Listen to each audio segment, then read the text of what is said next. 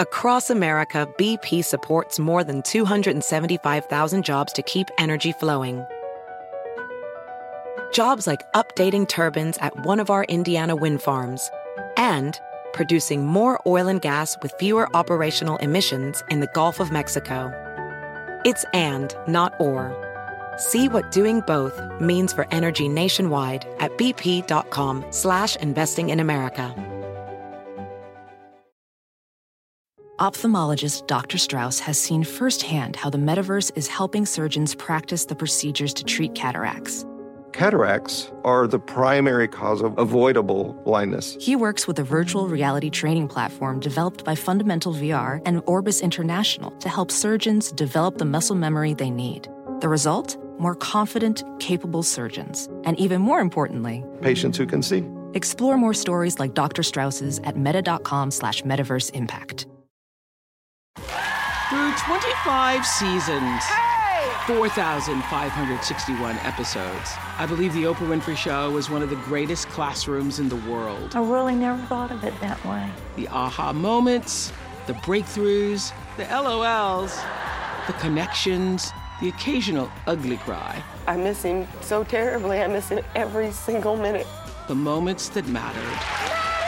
The eye-opening life lessons. Never allow them to take you somewhere else. I'm bringing them back. It's time to open the vault. I've personally chosen these classic episodes to share with you again. Every single person you ever will meet shares that common desire. They want to know, do you see me? Do you hear me? Does what I say mean anything to you? You are listening to The Oprah Winfrey Show, the podcast. They are women just like so many of you who are watching us right now. They worry about their kids. They worry about the bills and the laundry and their jobs while trying to also make sure nothing falls through the cracks. The difference is they are trying to do it from 7,000 miles away as they also dodge bullets, live in barracks, and fight terrorists. Now, alarming new reports are exposing a harsh reality that many women face when they come home. It is an issue that you will undoubtedly find shocking, and it demands our attention. Today, there are 1.8 million female veterans who've served in the United States military. 230,000 have fought in Iraq and Afghanistan. 30,000 of them are single mothers. And now, female soldiers are returning home in record numbers, wounded and in desperate need of help. We are a system that was set up for men before there were an extensive number of women serving in the military. That very system is now struggling to provide solutions to problems specific to women. The statistics are staggering. 1 in 3 female soldiers experience sexual trauma or rape while serving in the military. 1 in 3. And of those, 80 to 90% said that they never reported the sexual trauma while they were on military status. When we first went to war in Iraq, I think Americans were surprised to see so many women fighting on the front lines. Today, there's an unprecedented number of female vets who are left physically and psychologically damaged. Some experts say VA hospitals are overwhelmed and ill-equipped to treat women. We cannot improve and renovate our women's healthcare clinics fast enough because the women are coming through the doors right now, and we're trying to ramp up our services at the exact same time. Long deployments are wreaking havoc on military marriages.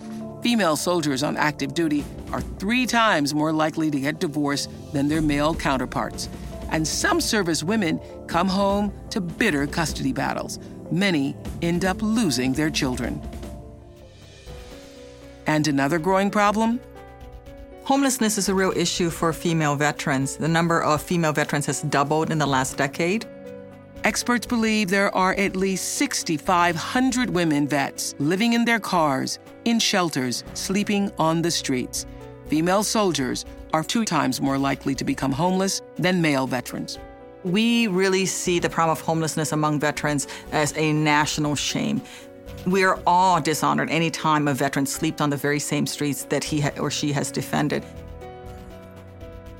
That strikes me as so true, doesn't it, for all of you too? That we're all dishonored when a veteran has to sleep on the streets. BP added more than $70 billion to the U.S. economy in 2022. Investments like acquiring America's largest biogas producer, Archaea Energy, and starting up new infrastructure in the Gulf of Mexico. It's and, not or. See what doing both means for energy nationwide at bp.com/investing in America. As a professional welder, Shayna Ford uses Forge FX to practice over and over, which helps her improve her skills. The more muscle memory that you have, the smoother your weld is. Learn more at meta.com/metaverse impact. Now take a look at this picture taken 4 years ago at a September 11th memorial. You can feel her pride.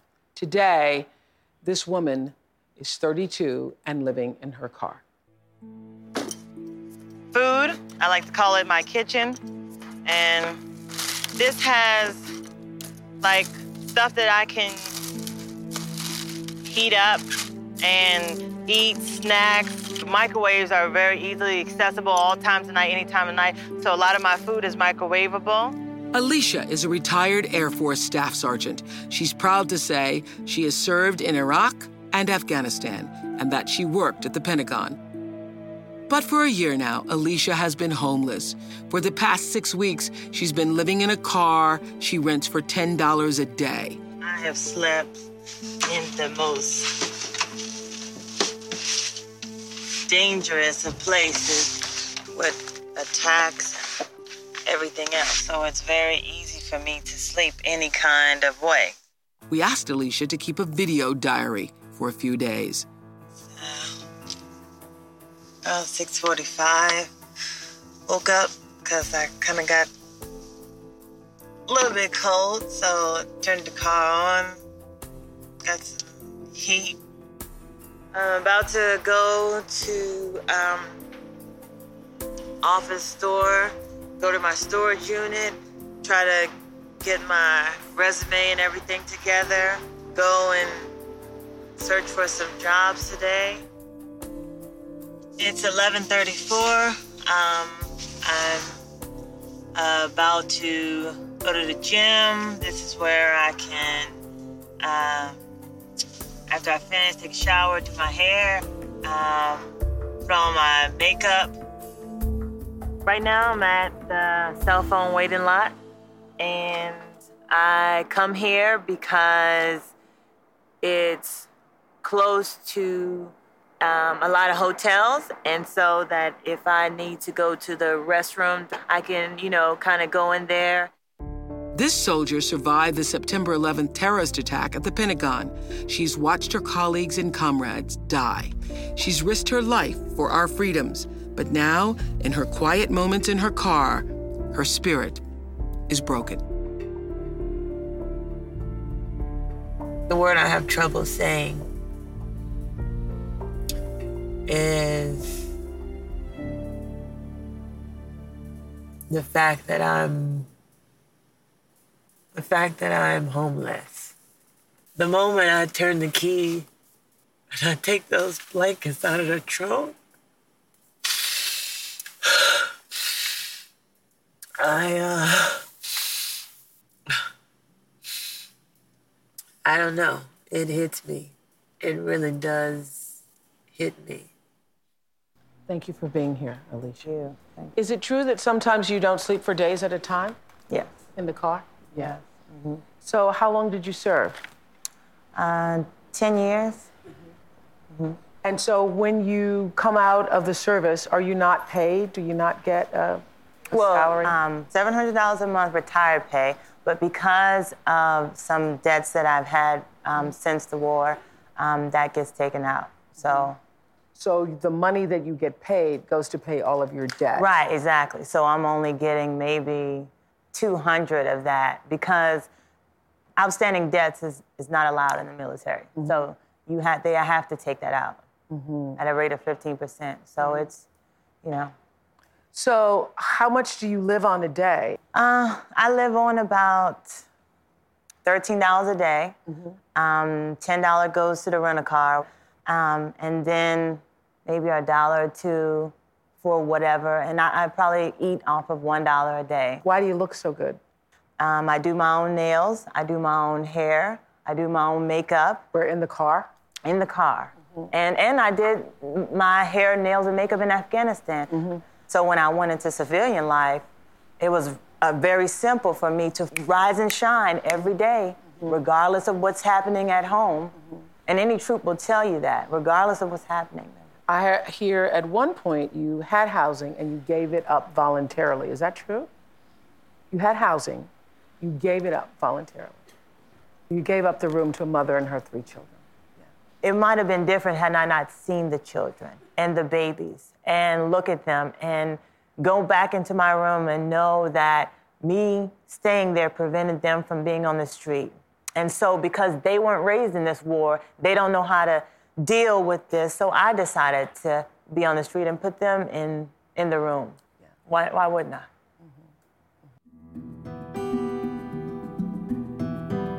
Everyone's asking, like, well, why don't you ask so-and-so for help, and why don't you ask this person for help? And it's hard to say you're drowning when your mouth is full of water. That's what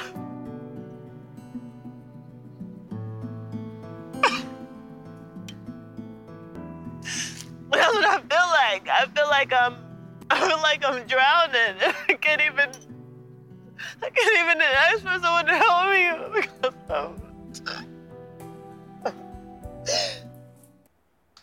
So we're talking to Alicia, who is a former staff sergeant who served 2 tours of duty for our country in Afghanistan and in Iraq. And today, she is homeless, living in a $10 a day rental car. So does it make you feel angry after all you've done for this country? Absolutely not. It does not? No.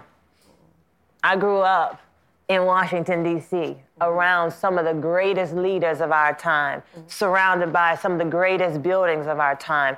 And to see and to be influenced by their strength and what they did in the heat of battle and what Martin Luther King Jr. and all these great men that built our nation, no wonder.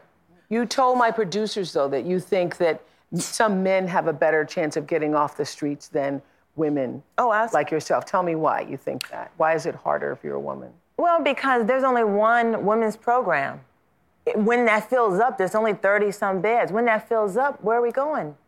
Yet men, of course, like they dominate the military, they also dominate the housing situation. But more women are in the military. So we need to accommodate the amount of women. More women are now joining the military or part of the military, and so there hasn't been the expansion to be more inclusive for women. Exactly. Now, there are more than 6,000 female veterans living on the streets. Many of them are single mothers, like 25-year-old Micaela. Take a look. Let's go. Oh, Mommy. This one's really high, huh? My name is Micaela Montoya. I'm a single mother. I'm an Iraqi war veteran, and I'm homeless. I decided to join the military at 17. My grandma passed away. Anything that I guess you would have from a parent, I was seeking it from the military. Serving the country, I was proud to do that. In 2002, Micaela joined the California National Guard. 2 years later, she was deployed to Iraq and served as a military police officer at a checkpoint. It was so scary because I wasn't even trained for the things that I was doing. Micaela's unit was shot at nightly. But she says her worst night was when a fellow soldier threatened to rape her. I think it still affects me, so I carry the knives with me. It's like a security thing. When Micaela returned from Iraq, she got pregnant. Because she had no one to care for her daughter during future deployments, she was released from service. With no childcare, no job, and no money, she found herself homeless. I was staying with friends and family, and if worse came to worse, the last option was staying in my car. I was in the military for 7.5 years, and I feel like I have nothing to show for it. And I know that I don't deserve this. Recently, Micaela and her daughter found temporary transitional housing provided by a nonprofit called U.S. Vets. Everything all in one, like this is our bed, that's her little wall. That's pretty much it.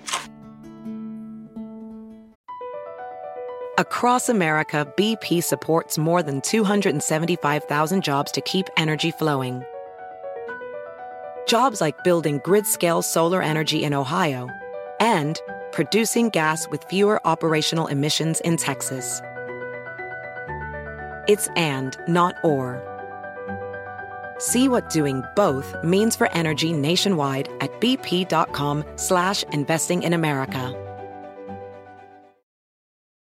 Welcome, Micaela. How did you go from being a military police officer in Iraq to homelessness? I don't know. I joined the military because I thought because I knew that I needed that help. You were young and looking for a better life for yourself. Right. Right?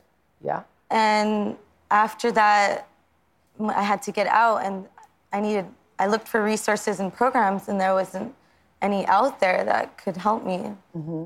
Well, I've interviewed so many moms who are overwhelmed. Some of them are in this audience glad to be away just for a day. A lot of overwhelmed mothers who are not homeless. It is hard when you are just a single mother trying to function in the world, not to mention being homeless. How do you do that? Well, I have really good faith. I just deal with it a day at a time, and I know that right now this is something that I'm going through, but it's not permanent. Major Tammy Duckworth was piloting an Army Black Hawk helicopter just north of Baghdad in 2004 when it was suddenly hit by a rocket-propelled grenade. It had exploded right against the aircraft, and it vaporized my right leg, amputated my left, and blew off most of my right arm. She received the Purple Heart. Back on American soil, Tammy learned to walk on her prosthetic legs and became a high-profile advocate for veterans. Well, I should have died that day in Iraq. I don't know how I survived. And I feel that this time in my life is bonus time. I've been given this great gift. In 2009, President Obama appointed Tammy to Assistant Secretary of Veterans Affairs, the government agency that provides services for veterans. She says it is now her mission to improve the system for both men and women. I feel very fortunate to be in a position where I can help make changes happen. I see it as a real privilege. American war hero Tammy Duckworth is here. Thank you, audience. That's great. How is it that women like Alicia and Micaela, who risk their lives for our country, end up homeless? And what is that number of women right now? Well, it's too many. Mm-hmm. It's too many women. So many things have failed to end up with them being homeless.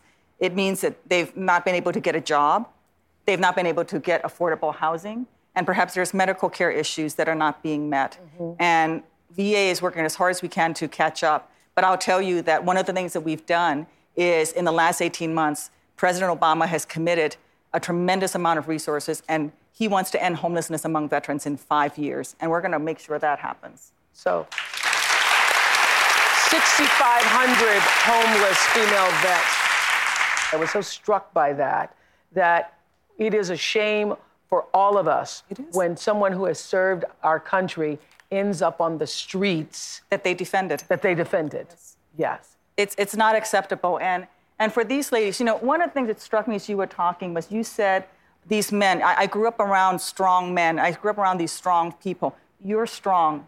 These women have something. They have strength. They have leadership training. They've defended this country. They deserve better. And we're going to make sure. But I'm wondering, too, based upon what you were sharing with us earlier, if there is this code of if you can defend your country and you can do all things and you can do everything, that to be in a position where you have to now ask for help feels what to you? Why haven't you reached out to ask for help? Number one, I have such pride in my uniform and such pride in my military service. And everybody is so proud of our veterans. And so, you know, oh, this is my daughter, she's in the Air Force or whatever. Such an honor that comes with it. I was willing to drown than to release the public's view of what's going on. You were ashamed. Yes. You were ashamed. Yes. Yeah. I don't think there's a single person here who's not proud of you right now. I think, and this is, Oprah, this is a challenge we're facing in VA. The resources are there, but if she doesn't know about it or feels that she cannot access it, then to her, those resources don't exist. And so there's a hotline that any veteran can call if they're in danger of becoming homeless or if they just need a bed for the night. We'll take care of you. That does not take away from your service. In fact, we need to give you these services so that you can move on. You're the future leaders of this nation. You led in combat. You're going to come back and you're going to get your feet underneath you and you're going to get a job and you are going to get out there and you're going to lead this nation into greatness in the future. And I believe that. Exactly. I believe that. And so let us help you. Let me just say one thing. Where I'm at is awesome as far as the VA is concerned. My problem is there is not enough. You're right. She is absolutely right. You mentioned earlier on tape that you'd been sexually assaulted while serving in Iraq. Have you gotten help for that? No. Yeah. Right now, a roof over my head is the number one. And I haven't been able to deal with anything. How prevalent is sexual assault? I believe that the number is 1 in 3 women in the military have experienced military sexual trauma, and 90% of those have not reported it. Do you think, though, Tammy, that the military is a good place for women and mothers? I think it's a wonderful place. It is a place where you get leadership training. It is where you earn 100 cents on the dollar that a man earns. It is equal pay for equal work. So it's a tremendous place for them to have a great start in life or a full career. Well, I understand you also struggle with post-traumatic stress. Is that true? Absolutely. You can't, how can you not? Yes, absolutely. But my problem is that I was surrounded by infantry troops that did this every 5 or 10 months. And so my post-traumatic stress was nothing compared to theirs, but they couldn't report it because PTSD wipes your security clearance. You can't get a job in law enforcement. And most of these infantry troops, that's what their love is to protect and serve. So they want to continue their careers in the civilian life, but can't. Thank you. Thank you.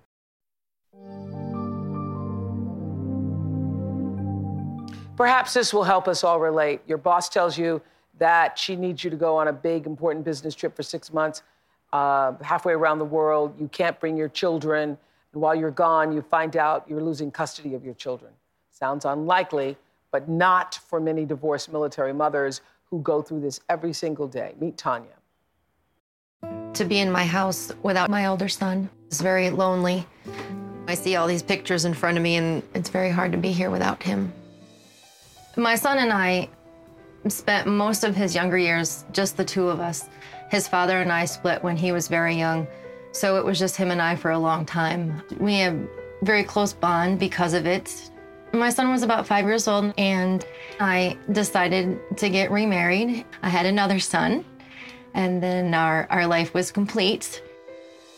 Tanya was a sergeant and had been serving in the National Guard for 11 years when she got word she was being shipped overseas to Iraq.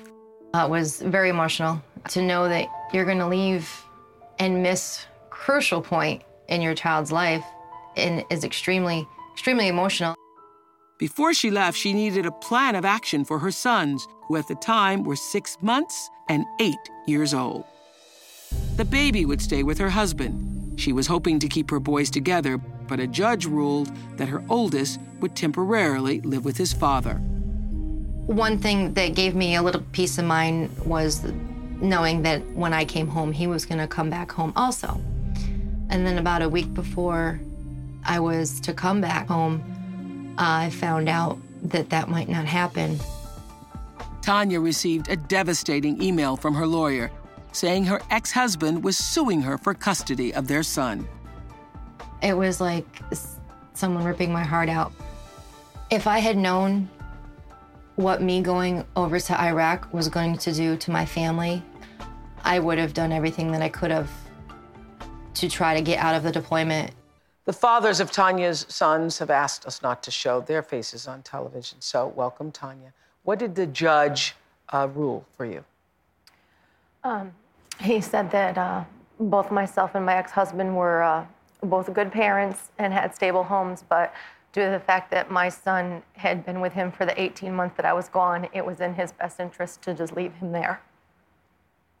And did your son have any say in it?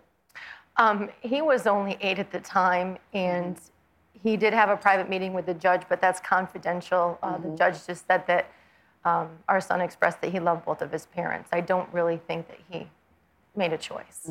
And I would never ask him to do that. To make a choice. So do you now have shared custody? We have joint custody. He has physical custody. Yes, physical custody. You said that had you known that losing your son would be a part of the deal that you'd have to make, you would have tried to find another way not to be deployed. But how do you do that? I think the only way I could have accomplished that is if I had dishonorably discharged myself. Just said, I'm out, I'm done. But I didn't think that I needed to do that. You know, I was serving my country. I didn't think I was going to be penalized. This is Captain Eva Slusher, who serves in the Army National Guard. Eva also faced a bitter custody battle, but in the end, she won. So you took action. What did you do? Yes, ma'am. When I returned, my ex-husband would give me my daughter back. How long were you gone? I was gone for 15 months. And I went and filed a motion and requesting that my rights as the custodial parent be restored. When I got to court, it turned out to be a full-blown custody hearing. And the judge ruled that just like in Tanya's case, we're both good parents, but because of my deployment and Sarah being in her father's home for that amount of time, that she was better off there because the military lifestyle is not stable and is not conducive to raising children. I appealed it to the Court of Appeals, and my ex-husband then appealed it to the state Supreme Court. And until that was resolved, they would not return my daughter to me.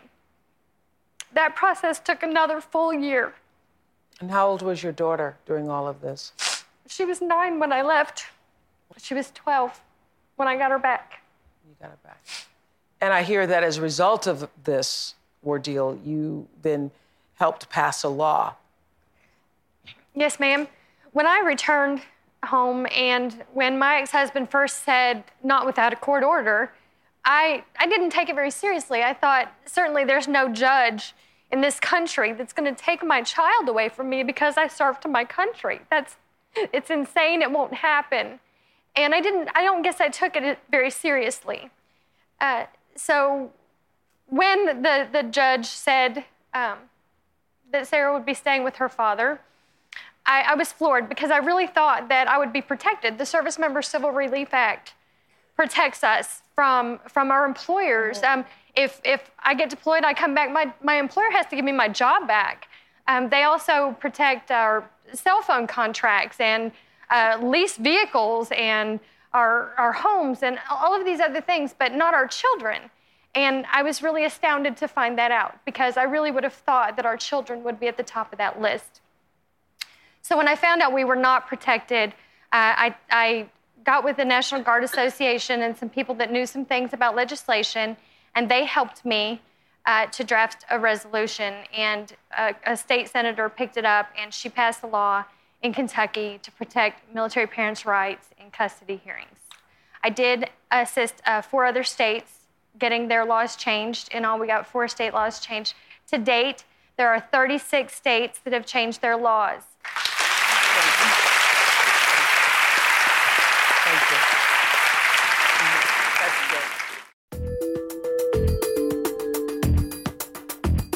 Over the years, 250,000 female troops have been sent to Afghanistan and Iraq. Right now, there are more than 26,000 there. Many of them are mothers. Imagine trying to manage a family when you're 7,000 miles away. News correspondent Mandy Clark runs the CBS bureau in Kabul. A couple of days ago, she talked to two soldiers at Bagram airfield in Afghanistan and filed this report for us. Private First Class Margaret Parrish is a 27-year-old mother of three. She tells me when she left for Afghanistan in February, her marriage was on the rocks.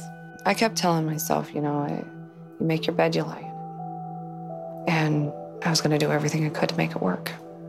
A few months into her deployment, during an internet video chat, her husband blindsided her. Finally, he just came out and said, I can't do it. If you're going to be gone all the time, you've abandoned your family, I'm done. Were you shocked? I was hurt. It was like a big slap in the face. She's angry her husband is now seeking full custody, and she feels helpless halfway around the world. I asked myself, am I making the right choices? How are my children going to look at me when they become adults? Are they going to look at this divorce? Are they going to blame me because I left?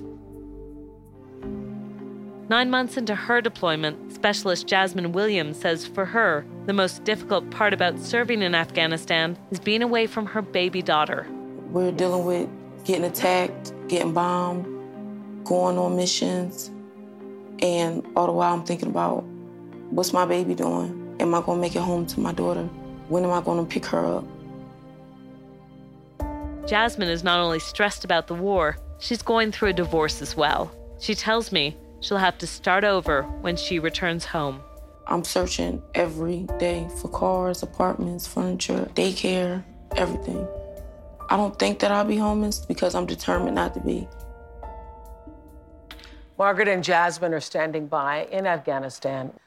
Jasmine, I understand that you're getting divorced, as we just saw on the tape, and trying to fight a war at the same time. How are you able to get through that?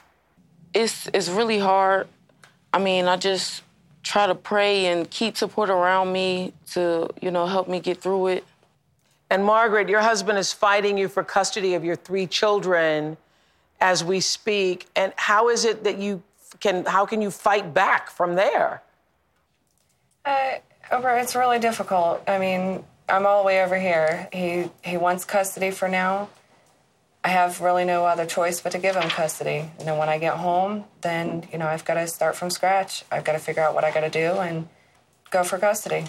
How old are your children, Margaret? My oldest son is 5.5. He'll be 6 in February. My second son just turned 4 in August. And then my daughter is 18 months old. So hard enough going through a custody battle. Are you tormenting yourself? As we heard some of that on the tape, are you tormenting yourself about your decision to be there and away from them?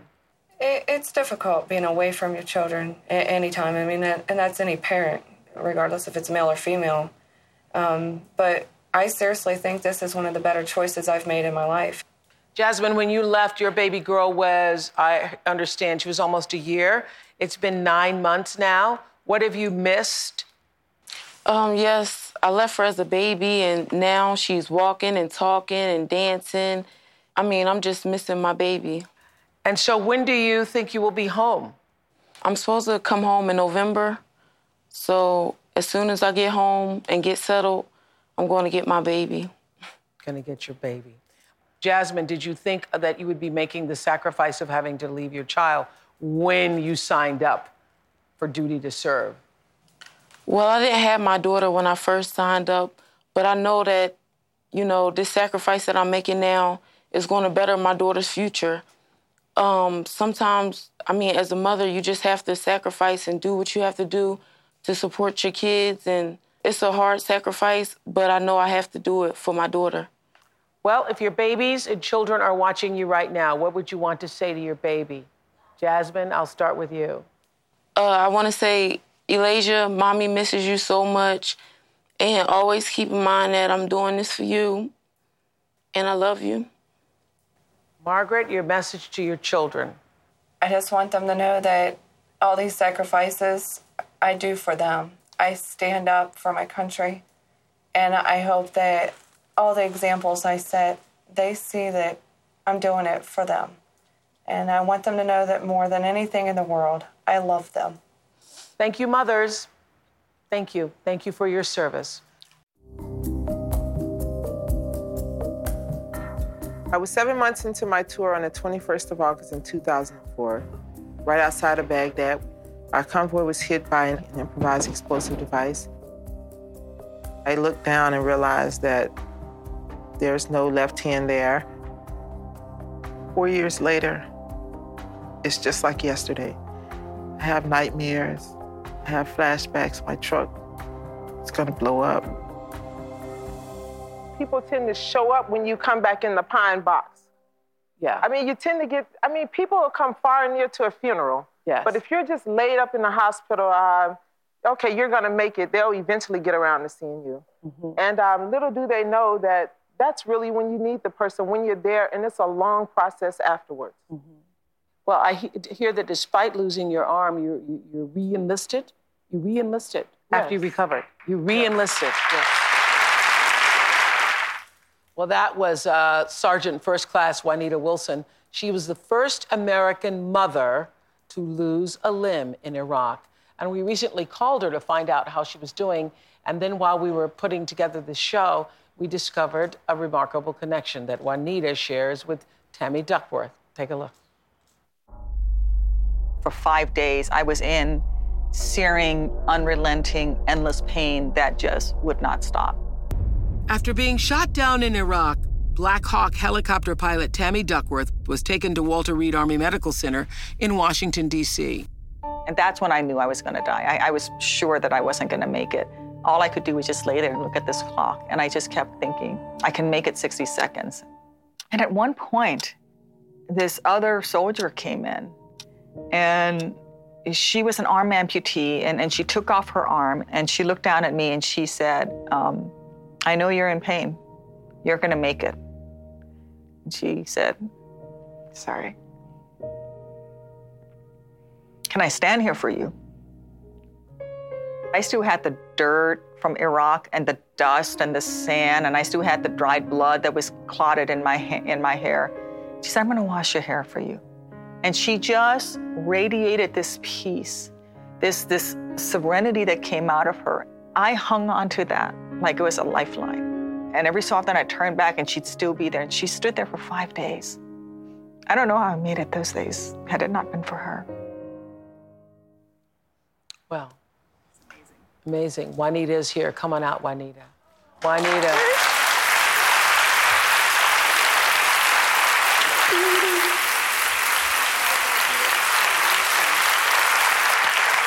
How are you, Juanita? How are you? I just love that line. I just love what you said to her, which is what we all need to do for each other. Can I stand here for you? That is incredible. That is incredible. And you know, it was a coincidence that we found out that you two actually knew each other. When I think of this lady, I think of two words, warrior and compassion. Mm-hmm. Mm-hmm. And she did for me that no one else could.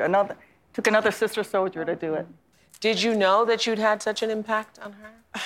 No, I didn't. Actually, what happened is I just knew that very few females come in, and I knew what I had gone through there, and so I vowed that while I was there, whatever female came through, and especially when I found out the condition that Tammy was in, it was my duty to be there to let her know that she could make it.